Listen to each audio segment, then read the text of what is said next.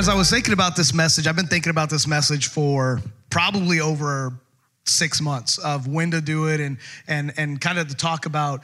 And I really feel like the progress as a church, as a whole, that we're making and watching lives change and watching what God is doing, this is the perfect time to talk about it. And there's a great saying. It says this: in any given moment, we have two options.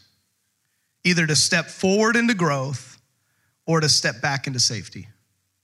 I love that saying.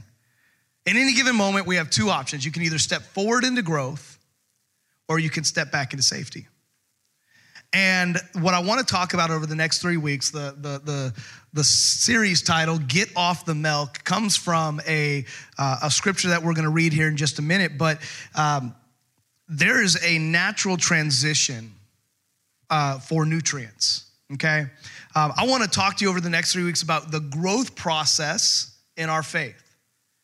What does it look like to progress in our faith? Because I think a lot of times we come to church, we have that moment where we say, I want to choose Jesus, I want to follow Jesus, and then it's kind of like well, what's next?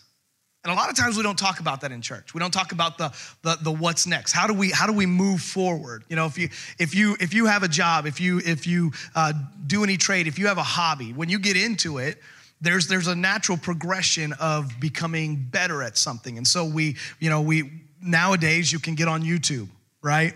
And you can watch somebody else do it, and then you try it. And the first time, typically, unless you're some savant, is not good.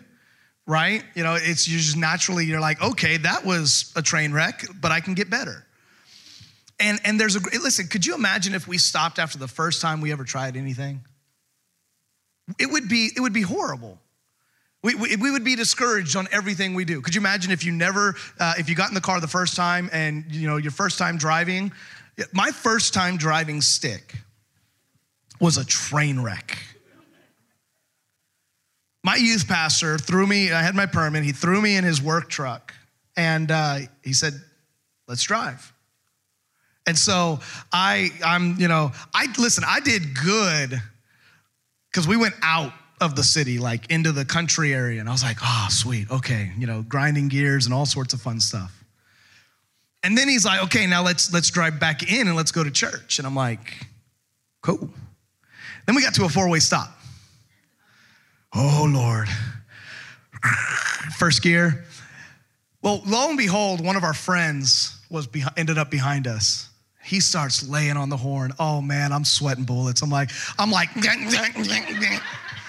halfway in the 4-way stop. I'm just like, what? The whole time. And I'm just like, oh, Jesus. I never wanted to drive stick again. Here's the problem. My first car was a stick. I had no choice. So what did I drive stick anytime after? No, I was like, stay clear of that vehicle. I want nothing to do with it. But eventually I had to. And so when I got my license, because I had friends, oh, it's easy. Oh, my parents, oh, it's easy. Oh, it's not. When it's not easy when somebody else is in the other side of the vehicle going, shift, foot, no, stop, brake.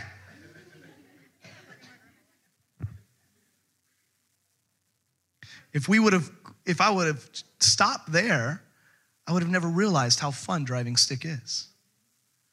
So what happened is that eventually after, everybody and their mother trying to tell me how to do stick, when I got my license, I jumped in my vehicle and I said, to heck with it. I'm either going to burn the clutch out or I'm going to learn how to drive stick. Right? And I get in my car, and every car that's a stick, it has its own feel. Some you can go further in, some you don't have to go as far in, and you just start to feel it. And man, I started to get good, and I started to drive, and I'm like, I like this. Then you start to learn all the fun stuff, which we won't talk about. There's a growth process in everything we do, and it includes our faith. How and what we do has to be intentional to get the reward of the outcome we desire. You just can't get in a car and start pushing your feet on the pedals and hoping that it's going to go somewhere. You have to be intentional. Clutch first. Unless you've got some special type of, shifter. Clutch first. Then you move it into the gear. Then you don't just pop the clutch. You gotta, there's that transition. And so there's, you have to be intentional with your feet. And there's a lot of moving parts. All parts of your body are doing stuff, both hands and feet, and your brain's overthinking things. And with life, it's the same thing. Everything we do has an intention, that we do something with. The how and the what are intentional to get a reward, to get the outcome of what we want in life. And so how many know through that growth process in the natural, there's a process for babies when it comes to milk? Now, how many like milk in the room? Okay. If it's in cereal, if it's, that kind of stuff, that's a me guy. That's what I am. Okay. I don't just sit with a cup of milk. Now, once again, Oreos, cookies, brownies, right? Okay. Milk, chocolate milk, hot chocolate. That's always good. Milk goes good with some things. Like I said, now some of you're a glass of milk with your meal and you love it. You have it in the morning. But when I think of milk, I think of cookies and brownies and cereal. But I don't think of it as a meal in and of itself. I don't think of it as the way to get my nutrients throughout the day. Now, unless you're a baby, right? Now, a baby needs that milk. They need that nutrients and that nourishment. Did you know that studies show that mother's milk is the best thing for a little one in the beginning stages of growth? Now, I'm not going to get into the debate of formula and mother's milk, because that's between you and Jesus, and I don't care. I'm just stating from a medical standpoint that there is a benefit. The best benefit comes from the mother's milk. I was doing some research about it. Did you know that mother's milk is the best form of nutrition and can help protect against short and long-term illness and disease? It lowers the risk of asthma, obesity, type 1 diabetes, SIDS. It shares antibodies from the mom to the child to help build a strong immune system.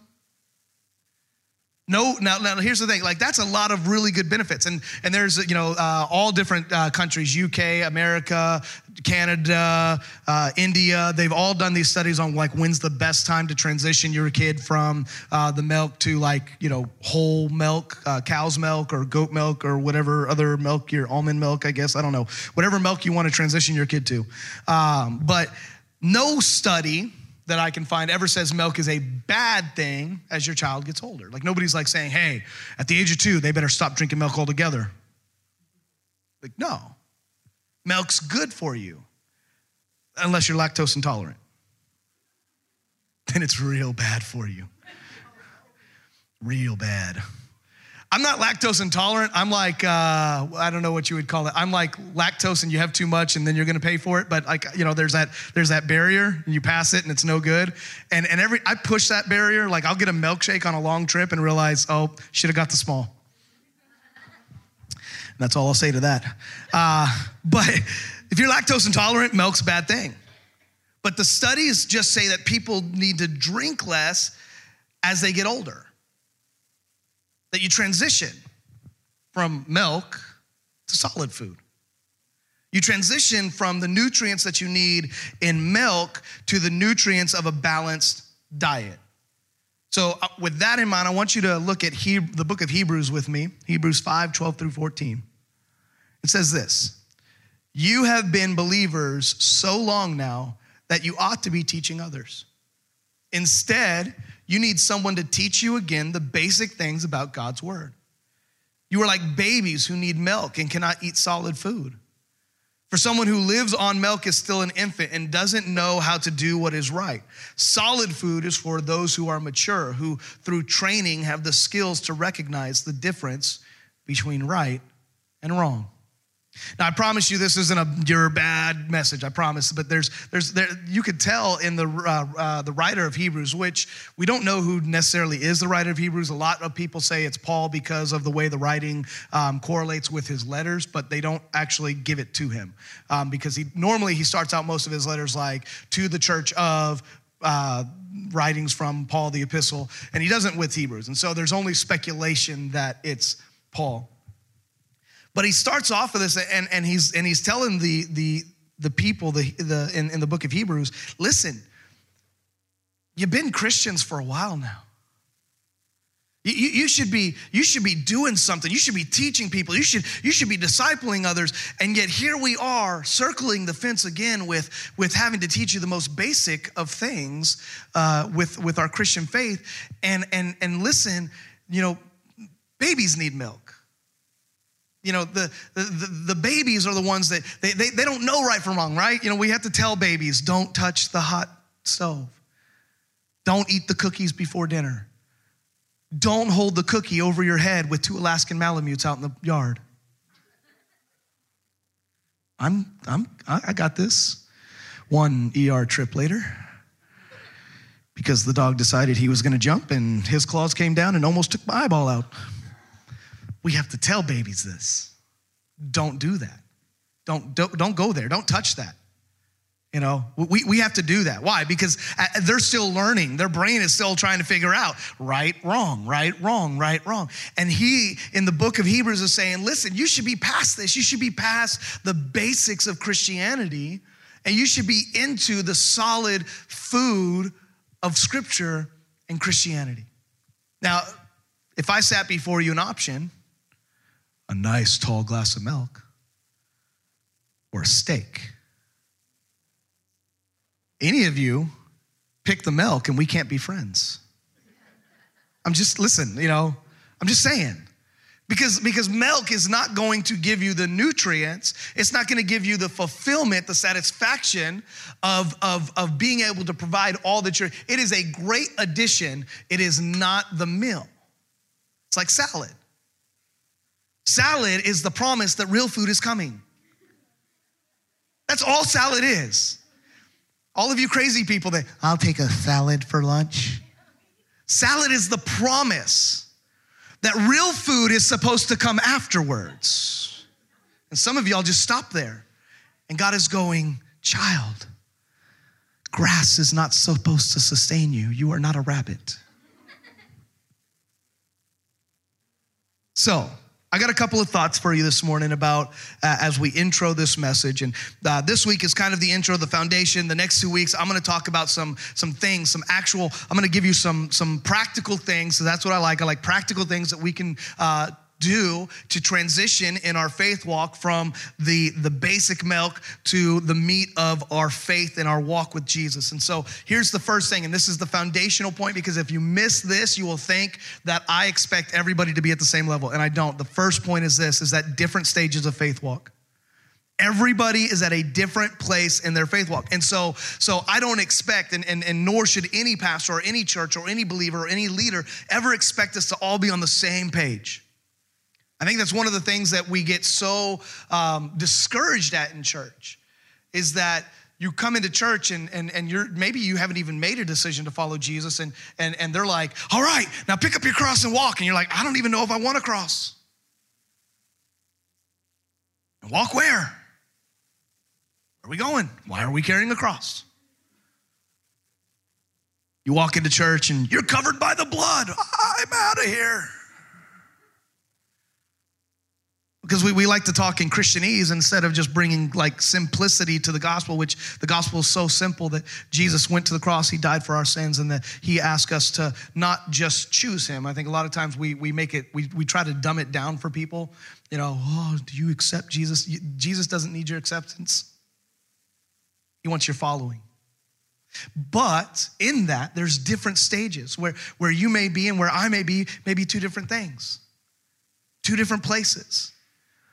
And so you have to first recognize where you are at in your faith walk. You have to recognize that maybe you need to be on milk. I think sometimes we expect people to jump too far in, too deep, too quickly, and they go, I'm out. I just read the book of Leviticus, and I'm so confused, I want out. Or the first book, like, I want to know how the ending of how many in school, maybe it's just me, but I read the beginning of the book and I read the ending of the book and I made up whatever was in the middle. Or I watched the movie, okay? And I actually told my English teacher this one time. I read the beginning of the book, I read the ending of the book. I think I read 1 chapter in the middle. And I told her, and I got a B on the final over the book. And I went up to her and I said, I got a B on your test, and I didn't even read the book. And she goes, Scott, you're not supposed to tell me that.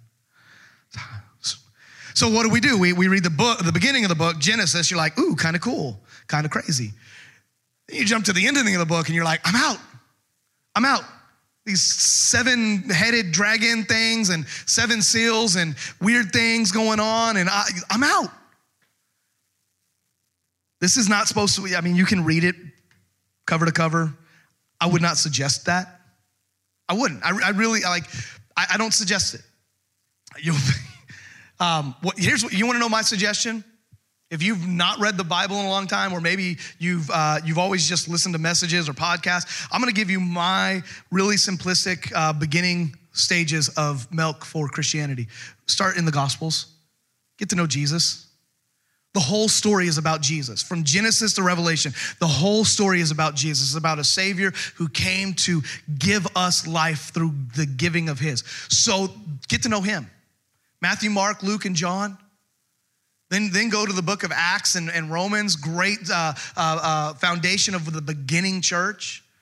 You could throw in, read a proverb for the day, right? There's 31 proverbs. You read one a day during the month. Pick up the book of Psalms. It's, beautiful, beautiful poetry and beautiful ways to look at life. And that is a great foundation to get built up in your faith.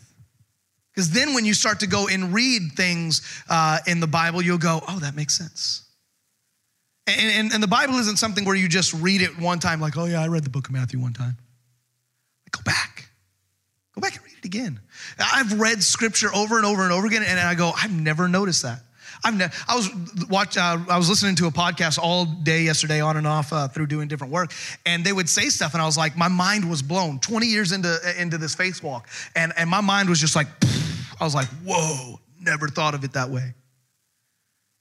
Like, I know I've read that scripture like a bajillion times, but I've never thought of it that way.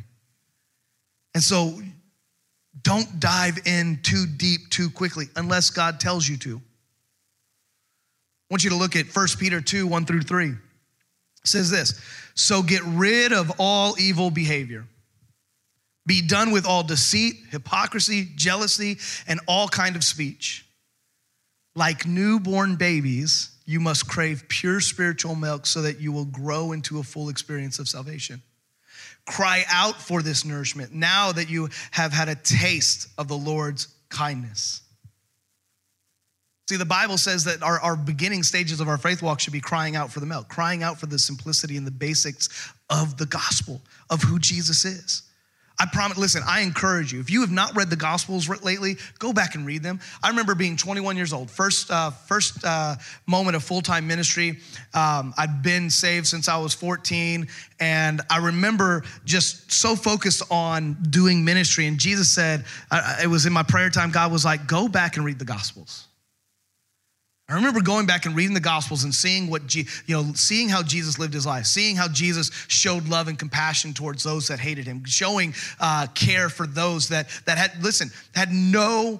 He couldn't do if I'm, and I'm not Jesus, but I'm just saying if I was, and Junior was the lame man that couldn't walk. He provides me nothing if I'm Jesus. Like I don't get anything out of the fact that he can't walk. So everything that Jesus did was really just to benefit the world around him and benefit the care and the growth of people around him. He didn't benefit. Matter of fact, half the time when he did it, he would say, go and sin no more. And then he would tell them, like, hey, don't go tell people. like hold on to that. Because it's not my time for people to know all that I've done yet. And so Jesus wasn't about the limelight and the showboating and all of that. He was like, seriously, he was just like, man, you need healing and I can do that. So here it is. I love going back and just reading about the love that Jesus has. Go and watch The Chosen with that. Like read the Gospels and then go and watch something like The Chosen and get to see the picture of it. It's a beautiful portrayal of who Jesus was and how he interacted with the disciples and how he interacted with humanity. But he says, listen, here's what I love about the Peter scriptures, that it starts out with this, so get rid of all evil behavior. There's an aspect of, I don't care how much knowledge you can get if you're not changing who Jesus has called you to be. And all you've done is collect truth, but you've done nothing with it. Faith is the active living of truth. You know, I know math. I can do math in my head, but if I don't actually use it, then what good is it, right? If you're building a house and you're like, oh yeah, I'm really good with numbers and really good with angles and da-da-da-da, and then you just start cutting stuff and wood and you just start nailing it together, like, well, did you measure and use that math? No, I just know how to do it. But you're building a house. Why is one side like 9 feet tall and the other one's 15? Use those numbers. See, you know the truth, but you haven't lived the truth because you didn't put it into action. And so many times we know the truth. Oh, Jesus died on the cross for me. I understand that. Jesus called me to live a different lifestyle, to look different than the world and to be who he has purposed and called me to be. But I know that truth, but I'm not living it out. And so get rid of all evil behavior. Now, listen, here's what I love about this, because we like to pick out the stuff that we can see. Stop being alcoholic. Stop doing drugs. Stop being promiscuous. Stop being this. All the things we can see. Look what he says. Be done with all deceit, hypocrisy, jealousy, and all kinds of unkind speech. All of that is what starts from within. So you can change your actions, or you can change the inner parts of who Jesus is creating you to be, and the actions will follow. If you change your mind, if you change your heart, your actions will follow. Like, you won't even have to think about it. I constantly talk about, like, when I stopped cussing in my life, because it wasn't even an active thought. It was just that I was chasing after Jesus inside, asking him to change my heart, change my thought process. And by doing that, he changed my speech pattern. By doing that, he changed how I saw people. And so it's not that we're special. It's not that I've got it all together and I'm perfect and I'm better. It's just that I chose to get after the milk of Jesus, the milk of the word. And listen, this is what it says, is that it will grow you into a full experience of salvation. There is a growth pattern that starts with milk, but it has to end with meat. Just like a natural growth, spiritual growth has a maturing process. Vincent van Gogh says this. I love this. I am always doing what I cannot do yet in order to learn how to do it. Like, well, duh. But how many of us don't do stuff because we're scared that we won't do it well? Oh, I'd really like to. How many have ever said this? I would really like to learn how to play an instrument. What keeps you from doing it? Well, nobody to teach me. Lies. YouTube. All day long. YouTube will, listen, I know like 20 years ago we didn't have that, but we do now. You can learn how to do anything. You want to be a master mechanic? YouTube. You want to learn how to get a hobby? YouTube, Pinterest. Right? Like, one of the greatest things about technology is we don't have the excuse of, I don't know how. See, back in the day, you'd have to have a disciple, right? You know, oh, you know how to do this? Well, I'm going to sit and I'm going to learn underneath you, and you're going to teach me, and then it's going to be like monkey see, monkey do. And now I don't even need you anymore. I just need you to put a video on so that I can watch it and learn. That's how I fixed half of my cars. 97 Ford Explorer. Y'all know about this. I've talked about it enough. That devil of a vehicle. I have fixed more things on that vehicle when I had it because of YouTube. That and calling my dad. Hey, Dad, I'm looking at this one thing. What is it? And then he'd say, oh, it's this. Now go YouTube it. YouTube. We grow. I'm always doing what I cannot do yet in order to learn how to do it. I don't know how to pray. Do it. Just start praying. Talk to Jesus. Oh, but what if I say something wrong? He's not surprised. It's like, I made that. That bumbling fool, I made that. Moses, I'm not a very good speaker. He goes, I know, I made you. I know what you're good and bad at. Matter of fact, because you're not good at it, that's why I want to use you there. Hello. Oh, I'm not a good speaker. Join the club. Fake it till you make it, I guess. Half the time I look at God, I'm like, God, you really should have chose somebody better. Moses, I can't do this. Gideon. The angel of the Lord showed up to Gideon he was hiding from his enemies. He said, mighty warrior. He's like, me? You got the wrong person. I'm not a mighty warrior. I am hiding from my enemy. What mighty warrior do you see? Why? Because God sees us not where we are, but where we could be. And we need to start learning how to do the things that we're scared to do, step out in faith areas and say, you know what? I may not be able to do it well now, but if I continue to put it into practice, it will become second nature. Prayer is not normal, but it can become natural. Reading your word, it can be boring at first, but when you start to see what it does and what it creates in your life, you will always run back to it. You don't have to be a pastor to disciple others, to speak truth and to live it out in your life. It is everybody's call. All throughout the Bible, it talks of this growth. In the Old Testament, you would hear things like, meditate on my words. Don't depart from the teaching. I found your words and I ate them. That was in Jeremiah. They were like honey. Psalm says it like this, hide your word in my heart so that I might not sin against you. There's a natural growth process that as we take in the word of God, it creates something in us to want to go further and deeper in his word and in living it out. I love that one in Psalms, hide your word in my heart so that I might not sin against you. It's literally saying, let it become the moral, spiritual compass of my life so that I please you with every action that I live. I believe the greatest mark of a church is discipleship amongst its people on their own. It's when conversation sparks amongst each other and we grow together without it being asunder or needing a pastor. Well, we'd like to talk about Jesus, but Pastor Scott's not available. I love that there's a walking group that they talk about probably everything under the sun and carry bulldogs, I hear. Jake said, I carried your dog. I'm like, what are you talking about? Don't take bulldogs on a walk, by the way. If you don't. They only get so far and then they're like, I'm done. They're not walking dogs. They learn the hard way. Right? But it's just getting together. Us guys, we got together on Tuesday.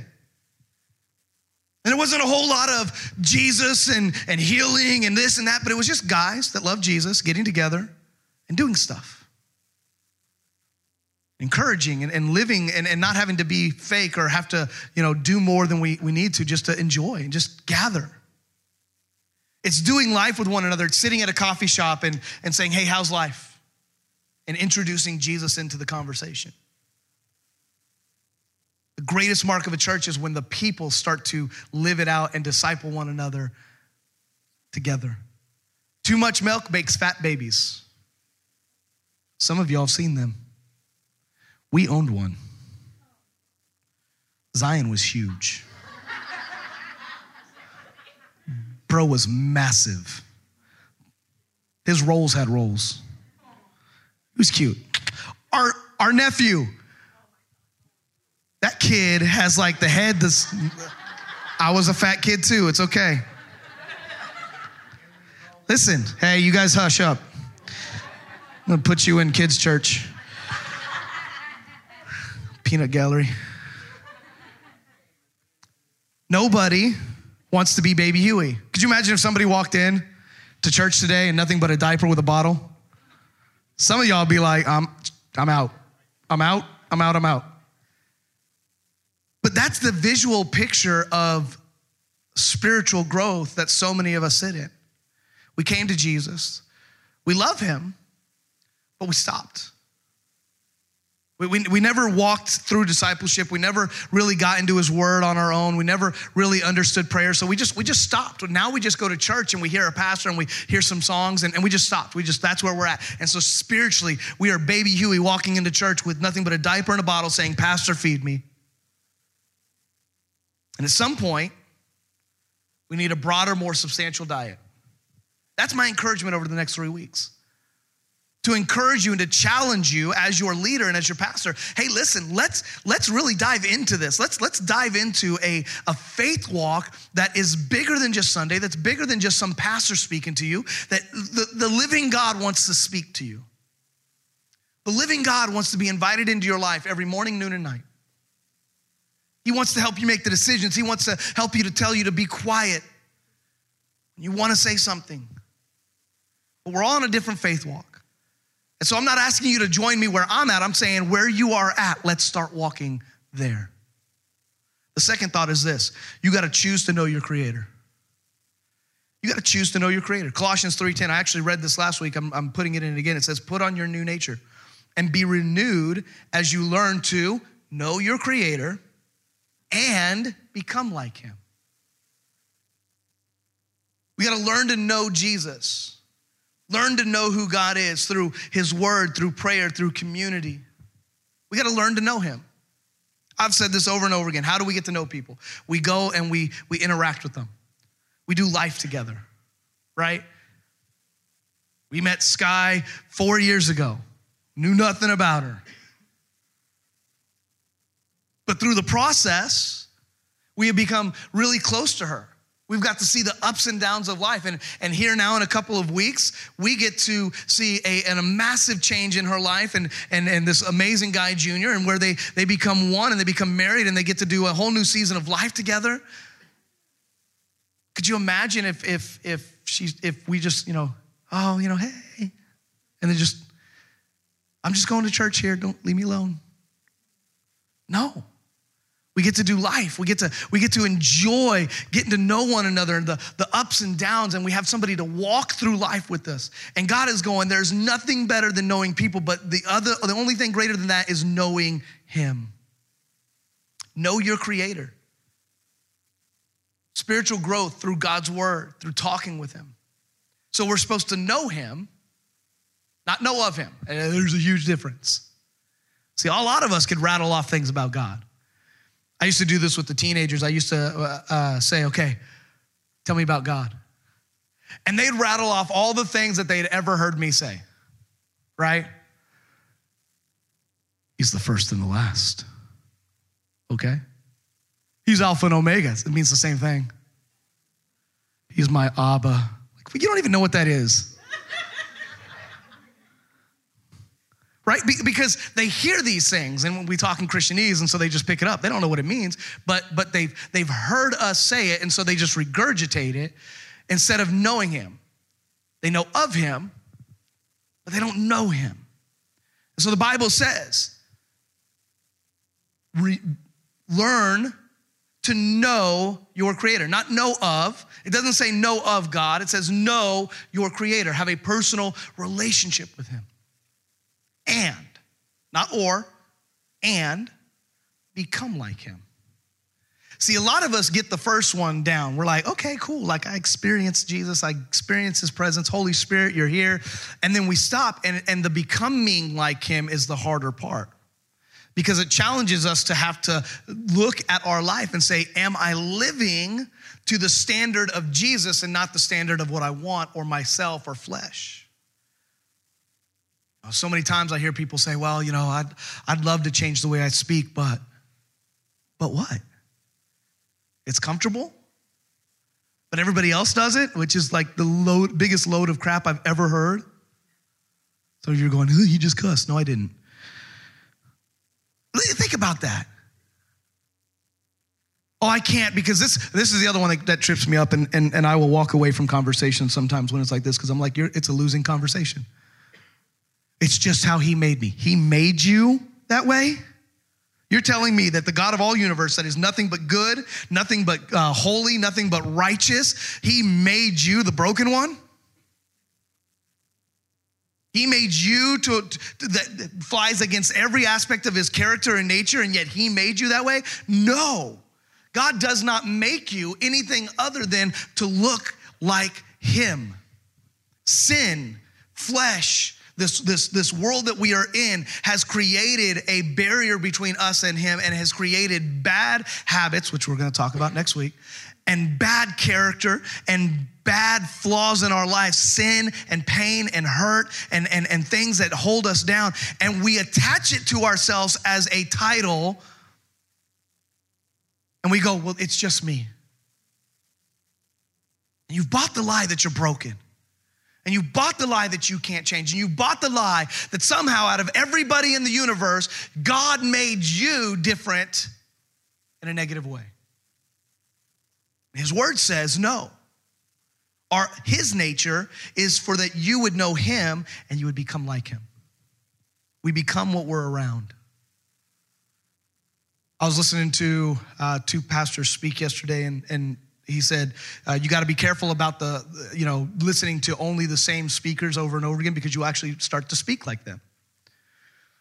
And if you notice, if you listen to anybody and then you listen to their disciples, you'll notice that you'll be like, oh yeah, no, that person totally sounds like that person. Why? Because they've only listened to them speak. And so they mimic and they model that. We become what we're around. Think about this, all you hunters. How did you learn to hunt? You got around somebody. My dad, right? A family member said, hey, listen, we're gonna teach you how to hunt. How many arguments have been started over the proper way to track and hunt? Like, no, you don't do that. You got to do it this way. You'll never get a deer that way. I imagine there's conversations like that. I don't know. Or fish. Oh, Lord, I bet you could fill up a whole boat full of arguments. You can't catch them with that. You got to have this. Bobber, this, that. Listen, I could talk out my side of my mouth. I know nothing about fishing other than there's a rod and you throw it in. And it's peaceful. Hopefully peaceful. I don't know. I guess if you're losing, well, you don't throw the rod in. No, I mean, okay. Maybe at the end of the day, you throw the rod in, okay? I saw a meme on Facebook the other day. I think Tony posted it. It was it's fishing season when you start to see the bobbers bloom, But we get around people, and that's who teaches us. Like we learn to cook, right? Another thing, grilling. We learn from the people.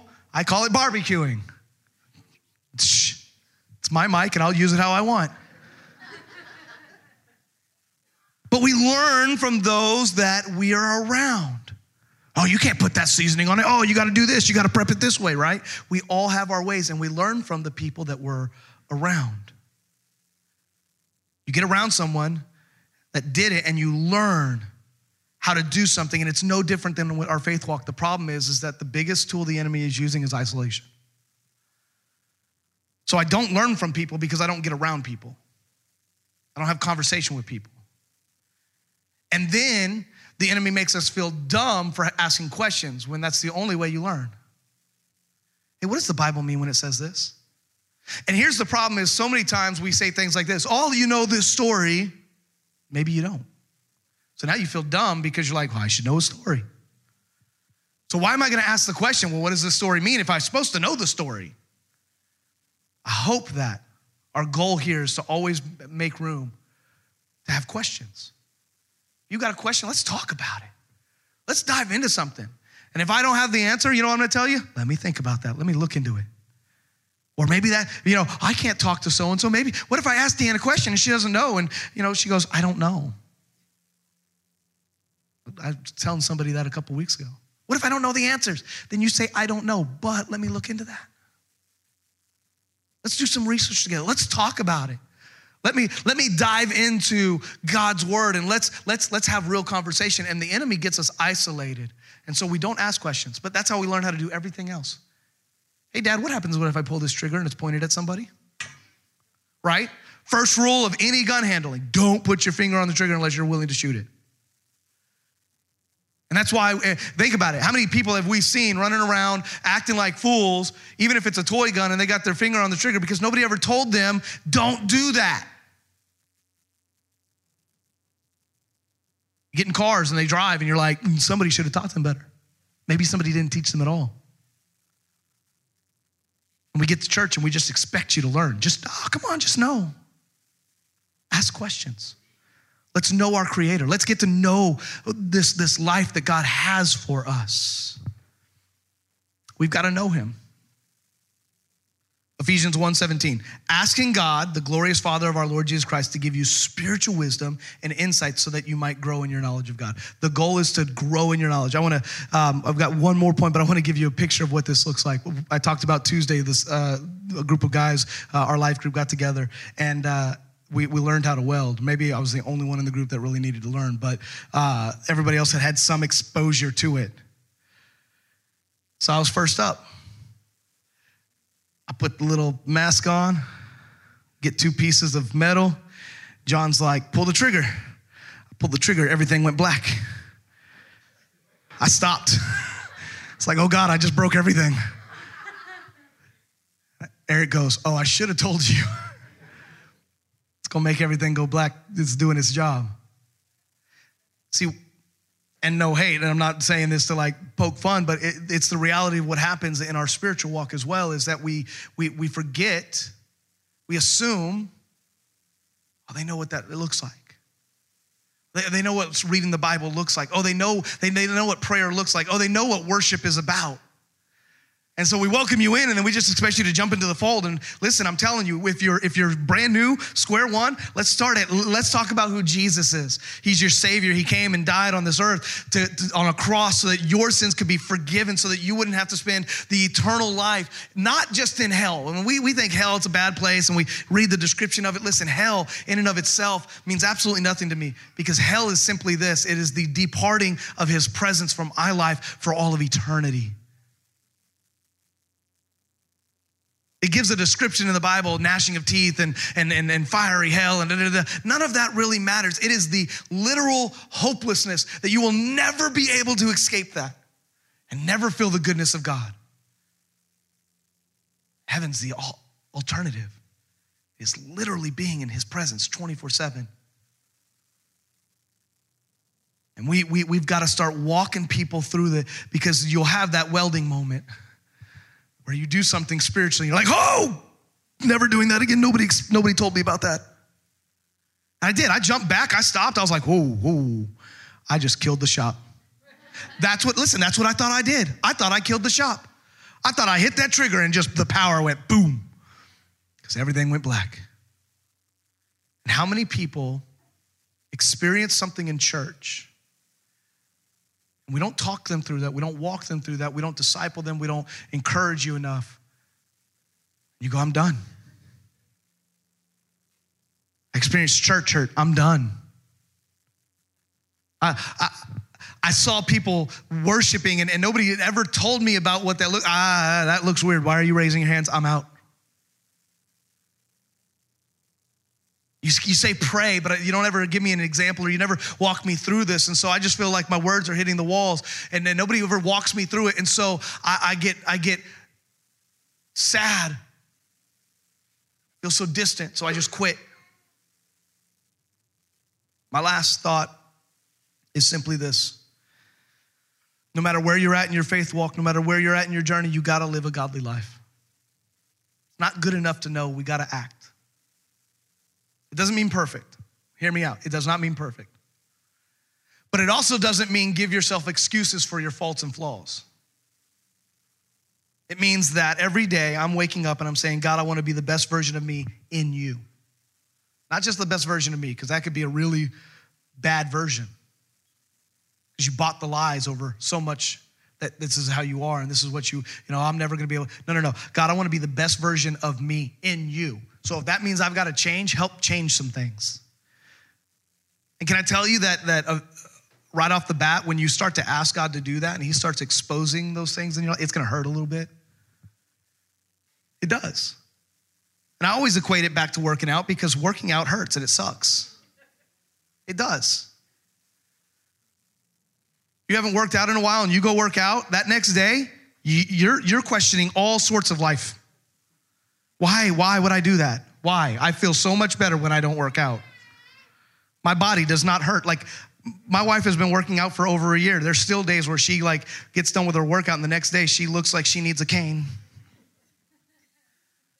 I'm like, are you okay? She goes, it was leg day yesterday. Jenny hates us. Abuses us. But eventually, the more you do it, the more it becomes easier, the more your body gets used to it. The same thing with our life is that the more that we expose ourselves to God's presence and God's purpose, it gets easier. In other words, we need to be effective. I want to end with 2 Peter 1:3, and we're going to actually come back to this scripture over the next 2 weeks. But I want to end with this. By his divine power, God has given us everything we need for living a godly life.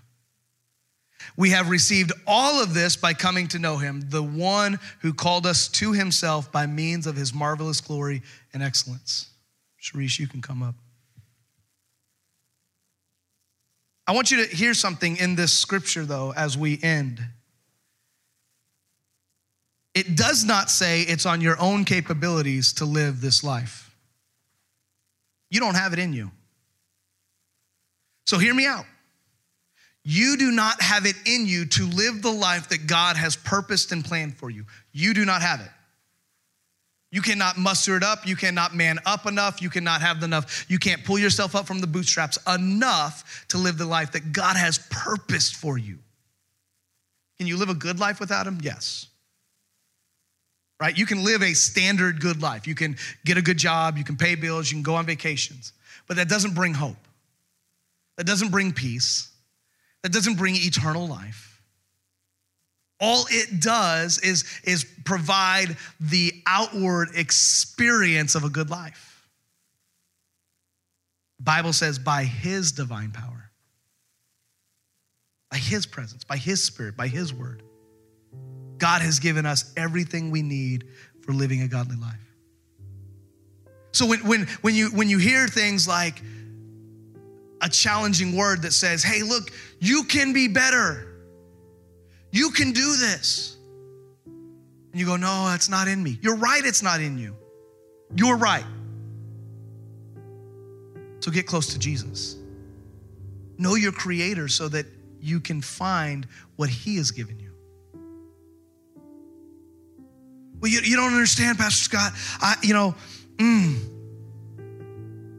I would love to change the way I speak. Okay, well then get in your word and study what it means to change your thought process.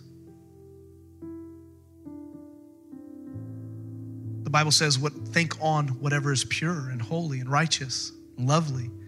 You know what that means? That means when those thoughts come up, you have an option. You can either entertain them or you can discard them. It's real easy just to open your mouth and let it flow. But in the Bible, the Holy Spirit says, hey, instead of thinking that, why don't you bless them? Bless them? Do you know what they did to me? Yeah, bless them. Do you know what they said about me? Bless them. And not bless them like, God, they are saying that out of a place of hurt. And so, God, I ask that your Spirit would show them who you are so that whatever hurt they're walking through, they can be healed too. And their words will not attach to my spirit so that I can live a life that's close to you. Oh, well, that's easy for you to say, Pastor Scott. No, it's not. It's not. It really isn't. But it's what we're called to. By his divine power, God has given you everything you need to live. You don't understand. I have this addiction has been in my life for longer than I know anybody personally. Okay. God has given you the strength to kick it. The only person in the way is you. I don't believe that, Pastor Scott. Okay, but trust me, I'm challenging you. If you've got something in your life that you know doesn't line up with God's word and his will for your life, I promise you, seek him and you will find all that you need. No ifs, ands, or buts about it. But don't give up when it gets hard. Don't give up when it gets uncomfortable. Don't give up. I want it so bad. No, I don't care. You're going to run to Jesus and not run to that. It's the not stopping when it gets uncomfortable that is what makes it hard for a lot of people. It's the doing the hard things. Once you've chosen the Creator, you'll have all you need to live. The purpose that he's given you. You can't just do what we want and think Jesus is okay with it. This is what I want to end with. You can't, listen. Too many pastors have been like, it's okay. No, it's not. God's word says there's things that we're doing that is not okay and that he's not okay with. And we're like, oh, but grace. No. Let's not mistake grace for his word, his truth. There are things in our life, every single one of us, from me to you, everything. There's something in us that God is constantly working out to be better. I wrote this down.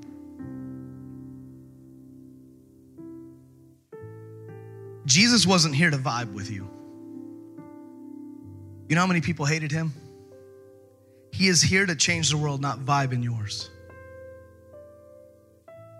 He's here to change your world. He's not here to vibe with you. And I'm telling you, the best thing that you can do is you can lay down your life for his, because he will give you the best version of the life that he wants for you when you choose your creator. You pray with me? Maybe you're here and you're like, you know what? I've never heard it presented this way. Maybe you've heard a lot of pastors say, oh, you need to accept Jesus. I'm telling you today, don't. He doesn't need your acceptance. He needs your followership.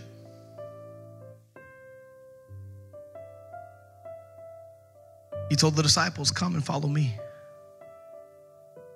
Every single one of them, he said, come and follow me. He never said, accept me. He never said, choose me. He said, come and follow me.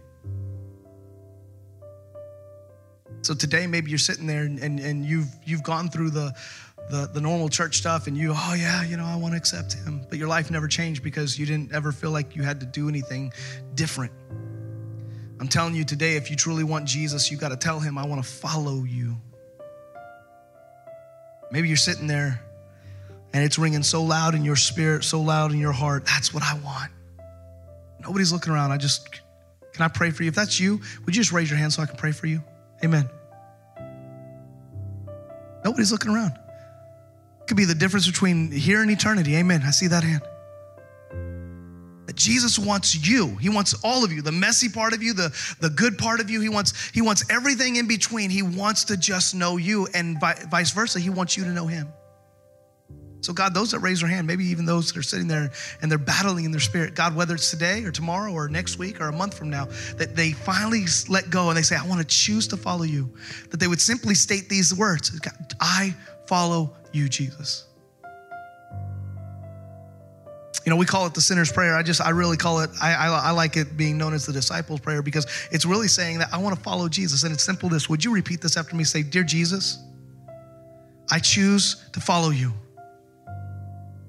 because you died for me. You forgave my sins. The ones I've done, the ones I will do. You've forgiven them all. And so let my life live for you. In Jesus' name we pray. And God, I bless each and every person that meant that in their heart. That now they would go and they would, like you said to each and every person that you interacted with, go and sin no more. Not to be perfect, but to live our lives with the mindset, I'm going to choose my creator and I'm going to try to live as godly as I can. God, I pray encouragement over them, that they would get in your word. No matter where they're at in the faith walk, if it's day 1 or day 1001, that they would get in their word and they would spend some time with you and they would get to know you and they would build their faith up. God, that they would listen to podcasts and they would get around good community that's going to breathe life and speak life into them, Father. And I pray that we could be a part of that, to show them your goodness and your kindness, to challenge them when they need it, to encourage them when they need it. God, I pray for the rest of this week that not only do we go and have a great week, but that, God, we live out opportunities to share of your kindness and goodness and faithfulness to the world around us. That true revival would happen in our workplaces, in our family environments, and out in the city of Camden. That, God, that Camden would be changed for the glory of God because we choose to live godly lives every day, not just on Sunday. Father, have your way in our lives. God, I thank you for those that financially give to the church. God, it is needed. It is beneficial. It's not because of me. It's not because of this building. It is because you have a purpose for that. You call us to tithe and you call us to financially support your kingdom. So I thank you for those that do that here at Freedom. I ask blessing upon them, that as they faithfully give, you are faithful to take care of them. We love you, Jesus, and we thank you. In your name we pray. Amen.